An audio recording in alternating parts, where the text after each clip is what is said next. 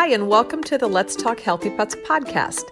I'm Dr. Karen Becker, Dr. Mercola's Chief Wellness Veterinary Consultant, and I'm excited to share with you the latest news about pet health to guide you in keeping your animal companions healthy, comfortable, and happy throughout their lives. My goal as a proactive vet is to empower pet owners to make knowledgeable decisions to extend the lifespan and well-being of their animals. If you're looking for more pet health tips, you can also subscribe to my free daily newsletter at healthypets.mercola.com. Thank you so much for listening and enjoy today's podcast. Hey, I'm Dr. Karen Becker, and Diana and Jess have nominated Amanda Jo as an animal game changer, and I am honored and I'm excited to hear from our next guest, Miss Amanda Jo. Thank you so much, Amanda, for joining me, and welcome. Thank you so much for having me. It's so surreal to be here because I have admired you and your tips and your advice for so long. So a big thank you for having me. Well, I am so excited to learn more about the amazing things that you're doing. You had multiple people nominate you, which means you're doing some pretty amazing things. Can you tell our community a little bit more about who you are and what you're doing? Sure. So I am Amanda Jo. My husband and I have started a nonprofit dog rescue called Bunny's Buddies out of San Diego, California. I believe we started 2 years ago. I had just been coming across horrific cases of animal abuse online, mostly in Asia was what I was seeing. And I was just in the middle of my workday and I came across one of those terrible, Yulin dog meat festival videos. And I was like, I can't unsee that. I can't keep pretending like I didn't just see that. And so I had a popular business account at the time, and I just asked my followers, can we fundraise for, let's just save 5 dogs. Let's just start with 5. And I was blown away. I mean, they helped me raise, I think it was like $10,000 in a matter of minutes. I mean, by the end of the day, I had everything I needed to save 5. And I was like, okay, let's make it 10. Let's help 10. And I had been doing research behind the scenes, like with what groups I could donate the money to, people that were already doing this. And it was just something that came, not naturally, but it fell into place. And it was almost too easy that I knew, okay, this is something I have to do. This is clearly meant to be. And so I started a dog rescue, found the attorneys, filed for nonprofit, made the connections. We have partners all over Asia now. We have a whole system running. So we focus on saving dogs from slaughterhouses, which it's true. There are dogs in slaughterhouses. I mean, golden retrievers. I just got 3 last night from a slaughterhouse. It does exist. So we focus on primarily slaughterhouse rescue, streets, huge problem. Tons of dogs on the streets. I mean, pets. These are not stray dogs born onto the streets. They are pets someone bought and decided they no longer want, and they're dumping them on the streets. And then the last one is kill shelters. So kill shelters are ruthless in some locations, and they get maybe a couple days and then they're done. So we'll go in, we'll pull them, we'll give them their second chance. So slaughterhouses, streets, and shelters, kill shelters is kind of what we focus on. We do also help dogs in the United States. But the conditions are so much worse in Asia. They are tortured, they are skinned, they are burned, their eyeballs are ripped out. So not that it's a competition on who's worse or who deserves to be saved, but these dogs have nothing. I mean, our shelters here in the United States would be like a luxury stay for them. So I do what I can. I kind of focus on the worst, the ones that are the sickest, that need me the most, that probably don't have any chance, the bigger dogs that no one wants to deal with flying here. So yeah, I do what I can, and I think we've saved almost 300 dogs since I started. So yeah, it's a little bit about what we do. Beautiful, amazing, and yet it has to be so... Girl, you got to have a backbone to do that, because the things that you see shift you. You have to have a means. All the good that you're doing, you have to be so strong and resilient from the pain that you see. The pain is unbearable.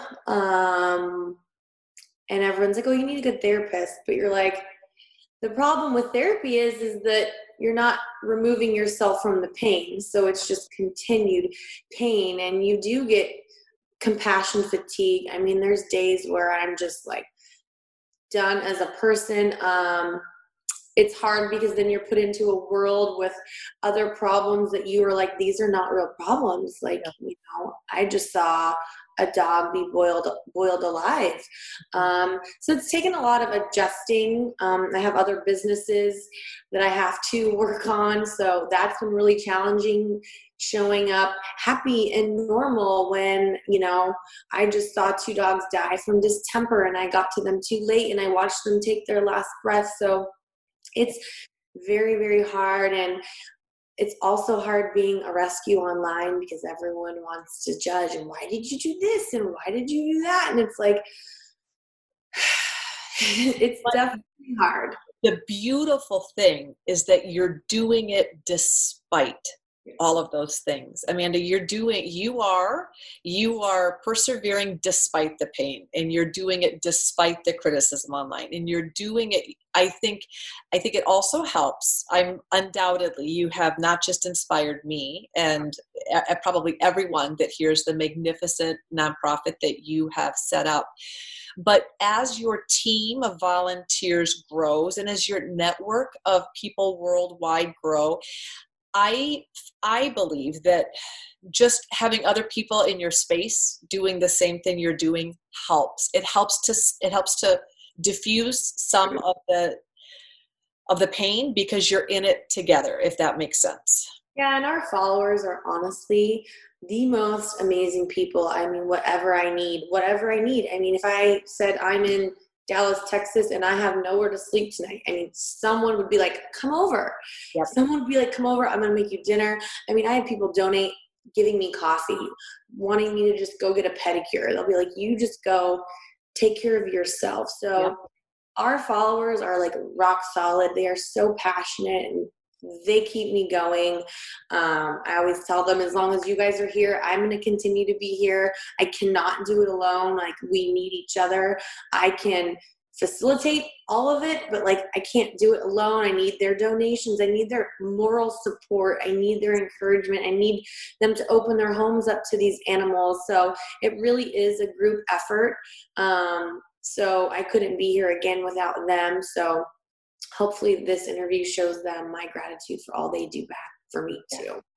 For sure. And Amanda Jo, if people wanted to, where are people going to find you? If this is their first time meeting you, and if they want to support you, Amanda Jo, where do people go to find you? So we are on all social media. So our Instagram is probably where I do the most posting. And it's just at Bunnies, BUNNYS, Buddies, BUDDIES.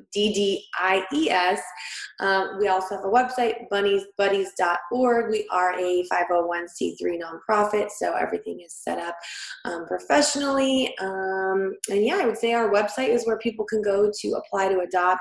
And our Instagram is where I post stories, updates on the dogs, their conditions, their treatments. So that's where we're most active.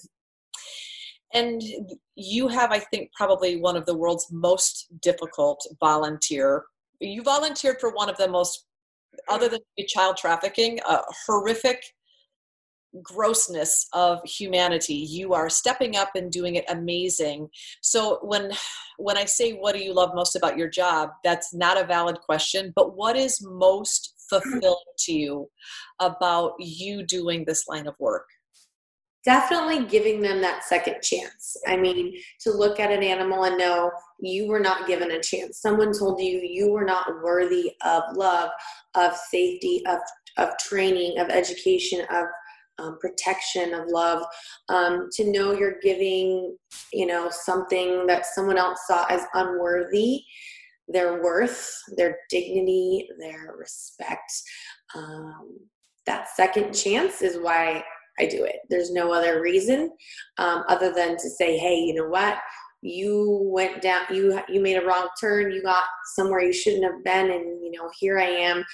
I'm going to help you. We go above and beyond for their care.